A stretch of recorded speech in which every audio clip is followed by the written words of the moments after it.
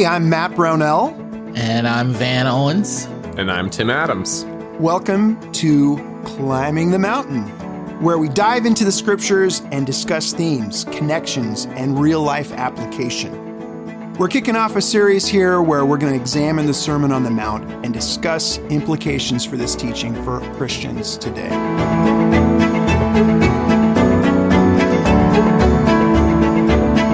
All right, we're back with part 2 of the Beatitudes. We are looking at the Sermon on the Mount and the heart of it. And last week we did a lot of intro to it, which was really fascinating to think about who was listening to this, some of the setup and Jesus's focus when preaching this sermon. Now we're going to get into the heart of this sermon, the Beatitudes. Jim, you want to read it? Do you want to read the section we're going to be covering now? Sure. In Matthew? In Matthew chapter 5, it says, "Blessed are the poor in spirit, for theirs is the kingdom of heaven. Blessed are those who mourn, for they will be comforted.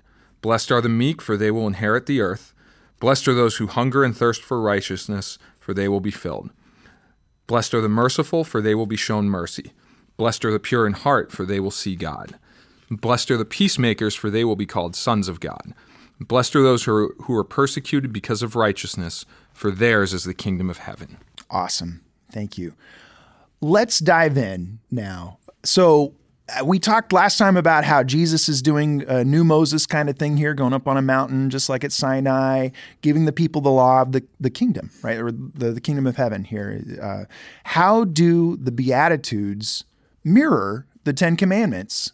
And how do they differ from the Decalogue? What do we learn from these kind of comparisons? Yeah, I'm really curious what you guys think about this. To me, it was the part that felt pretty simple, was Jesus is doing a similar thing to Moses in that he's saying, hey, remember these things. Like, if you forget anything else, like this is the crux of it. And that feels like a very key similarity. It's easy to remember the Ten Commandments. It's easy to remember the Beatitudes. It can be easy to forget, once you get into the long paragraphs. But like, it's arranged in a list. It's arranged poetically, So I think that's helpful. But to me, the thing that feels different, right? Like the Ten Commandments are just that. They're commandments. They're do this, don't do this. And there's for some of them, there's some reasoning given. But with Jesus, he's talking about qualities, right? He's talking about who's up, who's down, right? He's like upending a way of seeing the world. And so that has in some ways, there's like very clear kind of practicals, if you will, coming out of the Beatitudes. But in other ways, the Beatitudes are just like the foundation for all of the practicals that are going to come out of the rest of the Sermon on the Mount. Yeah, I think that you're right about that, Tim. That the Ten Commandments sort of lay the foundation, but there's a lot more in the law that expands upon it and that builds upon it. And it's very similar here in the Sermon on the Mount. Jesus builds upon these Beatitudes. I think that one of the ways that they are different, when you look back at the Ten Commandments, there is a very literally negative bend to the Ten Commandments. Yeah, most of them are don't do this, don't do this, don't do this, and don't do this. And that is, and I'm not saying that it's negative in the sense of wanting to make us feel bad, but it's negative in the sense of it's not expressed positively. It doesn't say, be pure and be in a good relationship with your wife. It says don't covet somebody else's wife. And and I think the Beatitudes are sort of the opposite of that. They say, this is who you are to be. This is how you, this is it. There's not, in the Beatitudes, there's not, do this, do this, do this, do this, do this. It's more, this is who you are to be. This is what's to come from the inside. It's almost like the commandments are like, this is how you act. And the Beatitudes are, this is who you are to be. Yeah, I that's like good. that. So I think a similarity is they both kind of start at the beginning of their ministries, and they both sort of outline how this thing they're doing is going to operate. Right. Yep. Right? Like Jesus is saying, hey, all these people you think are outside, we're bringing them inside. And Moses said, here are the rules we're going to have for this thing we're doing. So I think they're very good. They're both can be seen as like almost a pronouncement of how it's going to work going forward. I actually think there's a huge difference here, and this is a big one to me, is that when Moses gave the Ten Commandments, Israel had like left Egypt, but I don't know how much of a concept they had of God, who he was, what he thought. I mean, fair. generations removed from their last people who really we have any record of walking with God. So they know they're different. They know they're Hebrews. They know they're that. I don't know what they knew about God. And so I have a hard time saying they actually had any concept of who God was and what he wanted from them and what he wanted to do with them. And so Moses is literally building a nation of people who know nothing of God into this thing that is going to honor God. And that's maybe why he starts with a negative bent of like, here's some things you ain't supposed to do. Right. Like, because you don't know, I'm helping you out. Right. Here's what not to do. It's like your little kid, right? You can't explain to them, cars are dangerous, blah, blah, blah. You just say, don't go on the road. No, Exactly. I say, you hold my hand when we're in the parking lot. Right. Why, Daddy? Because I said so, Exactly. bud. Because I said so. Yeah, I think that what you said, Jim, makes me think that, who Moses was talking to. He's talking to people who are slaves. Yeah. They're ex-slaves. And that what a slave would hear mostly is, these are the limits on your personhood. Yeah. This is what you cannot do. And that maybe that's why the language is so negative, is because what they are used to hearing is negative. Now, again, he's going to expand it to be able to say, this is who you really are. But where he starts is where the people are.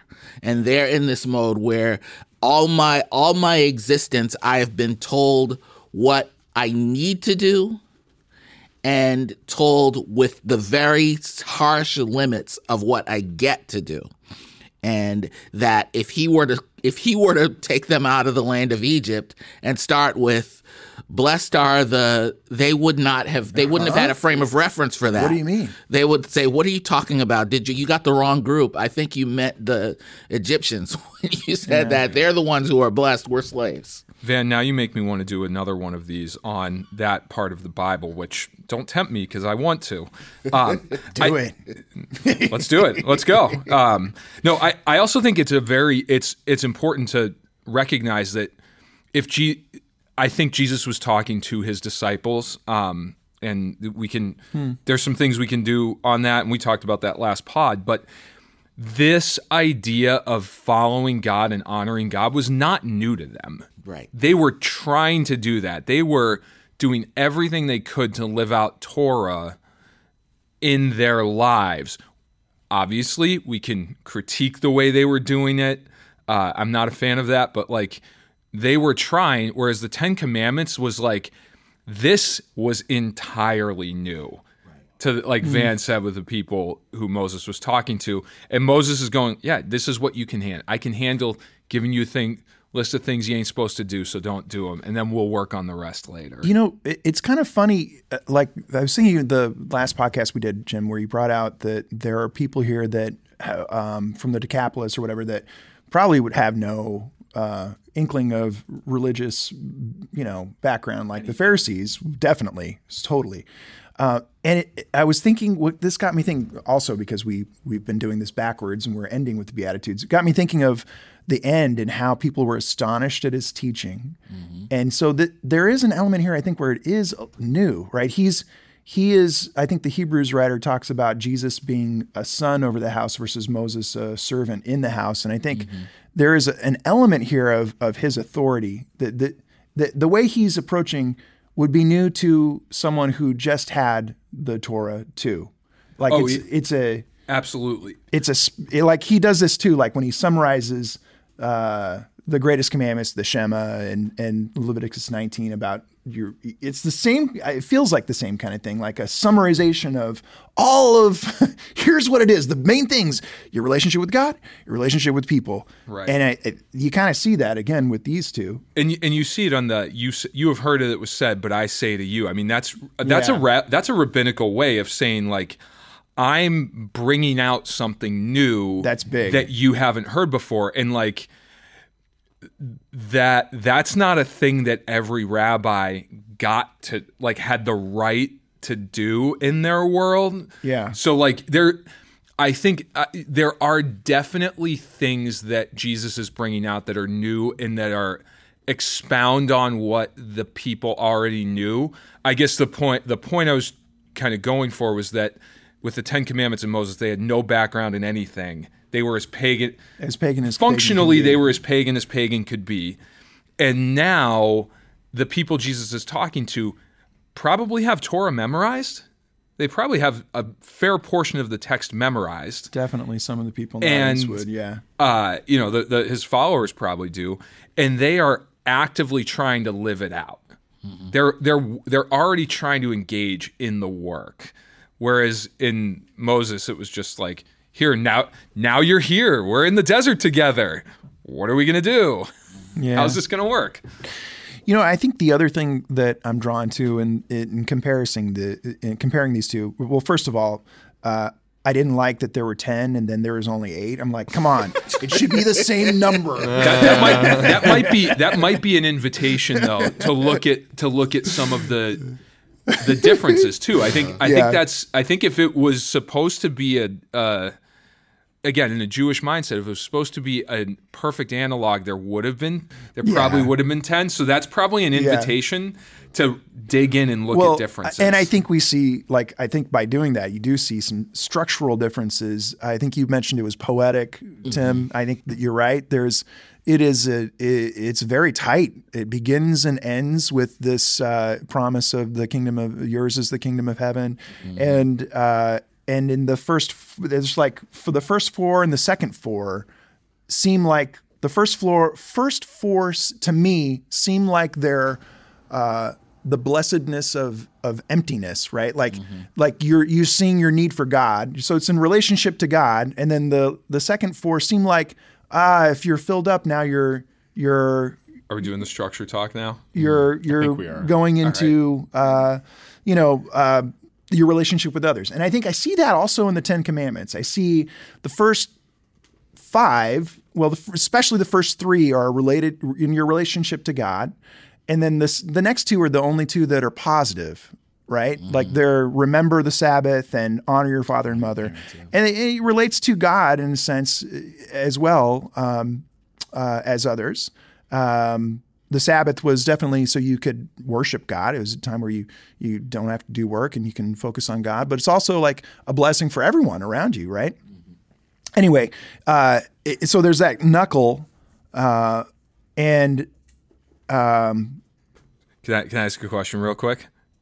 Yeah, sure. Do we want to do the structure talk now? Because I have a lot of thoughts on that, unsurprisingly. Because I know it's coming up later. So I think we should dive into each of them, but I think it's okay to bring out like the general, like how do we see this, like structure? Yeah, I mean, we can talk about. I don't know. We've still got some time. We could hit some of it now. All right. So I think with the structure, Matt was mentioning kind of the structure of the Beatitudes and the 10 Commandments. One thing I think is interesting with the Beatitudes is what you said is, and this has always kind of bothered me, with kind of, we say, well, he goes from, internal to external, and then he goes right back to pure in heart and what should be the external section. Right? Like, that's supposed to be how we engage the world, not things that are internal to us. So that bothers me about the structure a little bit. And I think Matt or Tim mentioned that he goes, kingdom of heaven, and because it seems like we kind of have a front half and a back half, to a Jewish reader, they would go, oh, we have these two bookends, for theirs is the kingdom of heaven. So there's probably something in there that would be a chiasm, that which means they're trying to get us into the middle of that. And we'll kind of pick that up a little bit. But that's where they're trying to get to focus. But it's always bothered me because I always said, oh yeah, Jesus goes, who you are internally. And then he goes, hunger and thirst for righteousness. Okay, that's kind of internal. Okay, merciful. I can't internally be merciful. Mercy doesn't work if it's not active. But then he goes right back to blessed are the pure in heart. And that's very much internal. But it also can be, I think it can be both. It can be, but it doesn't necessitate. Both is all of these things, I think. There is a both to it, but if we're but then we come to the problem of we're saying how we are internally, and then it's how we engage with people, right? Let me rephrase that then. If I thought of the first four as seeing your need, right, and I think you're right about the chiasm that it's like. Okay, it's we can get to the point of that later. The knuckle between 4 and 5, where you hunger and thirst for righteousness, and then you'll be filled. I think there's a sense of because it reminds me of Romans 12 about how, in view of God's mercy, then we offer ourselves as living sacrifices, and I think that. There's something about that here too. Like you see your need, you are filled, and then because you've received mercy, you show mercy because you have this, and we'll talk about it, all of these kind of things. I think we'll drill into them. But the purity that your vision, your unadulterated vision of God, now you're able to view other people differently and see the world differently. Sure. And that's part of it. I just think I always have had a hard time because I've heard these gone as, the first four are internal and then it's external. It's this engagement that's necessary with the second four. And I'm like, well, pure in heart doesn't necessitate. That's a hard word to say. It is a hard word. It doesn't necessarily necessitate engagement with other people. It can be a very internal. It is a very internal thing. So I've always been bothered by that sort of, and I've used that explanation. I've had that, and I think recently I've become a lot more bothered by if that is, and maybe it's maybe another way of thinking of it is a regenerated life, right? Like a restore, like now you've got new life, right? Yeah. I also think this is a good time to point out we don't have to explain problems away. I see a problem there. I don't need to explain it away. We can actually let the problem sit, because the problems, again, if this is to a Jewish audience, problems are where you find the good stuff to them. And so I'm still wrestling with why it's set up this way. Like, why did Matthew choose to set the Beatitudes up in this way? I have some theories. We'll get to those in a few minutes, but I think sorry to go on the structure tangent. No. This is great. And I think this is where we get, in the discussion here, we wrestle with some of these things. That's more interesting stuff. Yeah.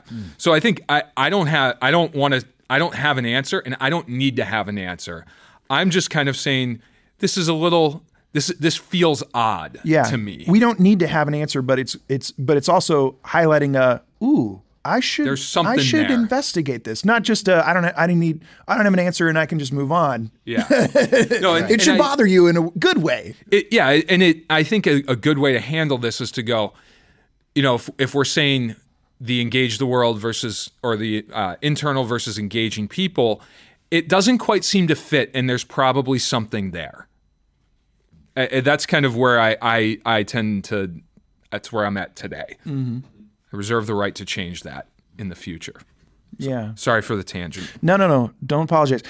It helped me to think about this because I've been reading another book by G.K. Beale about New Testament theology and looking at tracing through major themes in the Bible. And one of them is this concept of creation, bringing order out of chaos. And that's what we see in Genesis, and then where we partner with God in the first Great Commission of Genesis 1, be fruitful and multiply, subdue the earth. This is a partnership of bringing order out of chaos, and so there is a new life that we're invited into in Jesus. Suddenly, we've got. Boy, we are going on a tangent here. Yeah. I wanted to take a step back. Yeah. But you want to finish? I'll just finish just saying, this is, I see that here too in a way that we're broken in a sense. Like we are, if we are honest, we have a deep need for God. We were created to be image bearers.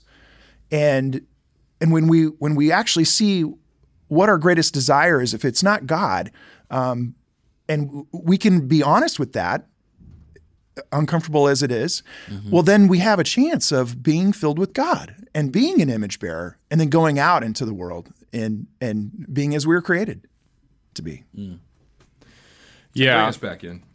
I mean, I just want to give a little bit of like context because it's funny for some. So if someone's listening to this, right? And they're like, wait, someone's listening to this? And they're like, okay, they're lost now. Sorry, everyone. My fault. Yeah, but they're like, why is Jim getting so excited about structure, right? Like, there's a legitimate question there, right? I'm a nerd. And yeah, but I don't think it's just that you're a nerd. When we look at, what are we trying to do with this whole podcast? We're trying to understand what Jesus is talking about, right? Yeah. And a lot of the things that Jesus talks about in the Sermon on the Mount they're like, it's exposition, right? And there's a lot to draw out, which is why we're like 60 episodes in on this thing. But with the Beatitudes, they scream at you. There is more to these words than what just the words are. Yeah. Right. Like, these are things to sit with. Like, I'm going to sit with, blessed are the poor in spirit, for theirs is the kingdom of heaven, for a long time. Right. And it also is very clear, okay, if I just look at one of these in isolation, I'm going to miss something. Yeah. These are meant to be seen as a unit that are bringing us towards a fuller understanding of, I think, because of the bookends, on the kingdom of heaven, right? Yeah. So we're getting like, super excited, like, oh man, what does it mean? Like, what's the structure? Because we're like, we think there's treasure there, right? And it would make in everything you said, it makes so much sense because this is how the Jewish people at that time consumed. They did bookends, they left breadcrumbs, they left little hints. It wasn't like, it wasn't again, to use the neon sign analogy, like ding, ding, ding, here it is. And they also didn't consume the text the way we do. We consume the text in proof texts, in like little snippets of things with no context. They don't consume it that way. They look through the whole thing and try to find the themes in the whole thing, not just the themes that seem to be there when we clip them out of context. So I think, Tim, you make a great point that like we get excited because there really looks like there's something there, and everything we know about how the people hearing this thought, there probably is something there, and we want to figure out what that is. And even like just from a good teacher standpoint, right? Like, Jesus is not trying to just give information to people, to his disciples. Jesus is trying to train his disciples to follow him. Yeah. and doing a very different thing. And so Jesus is looking for behavior change and heart change in these people.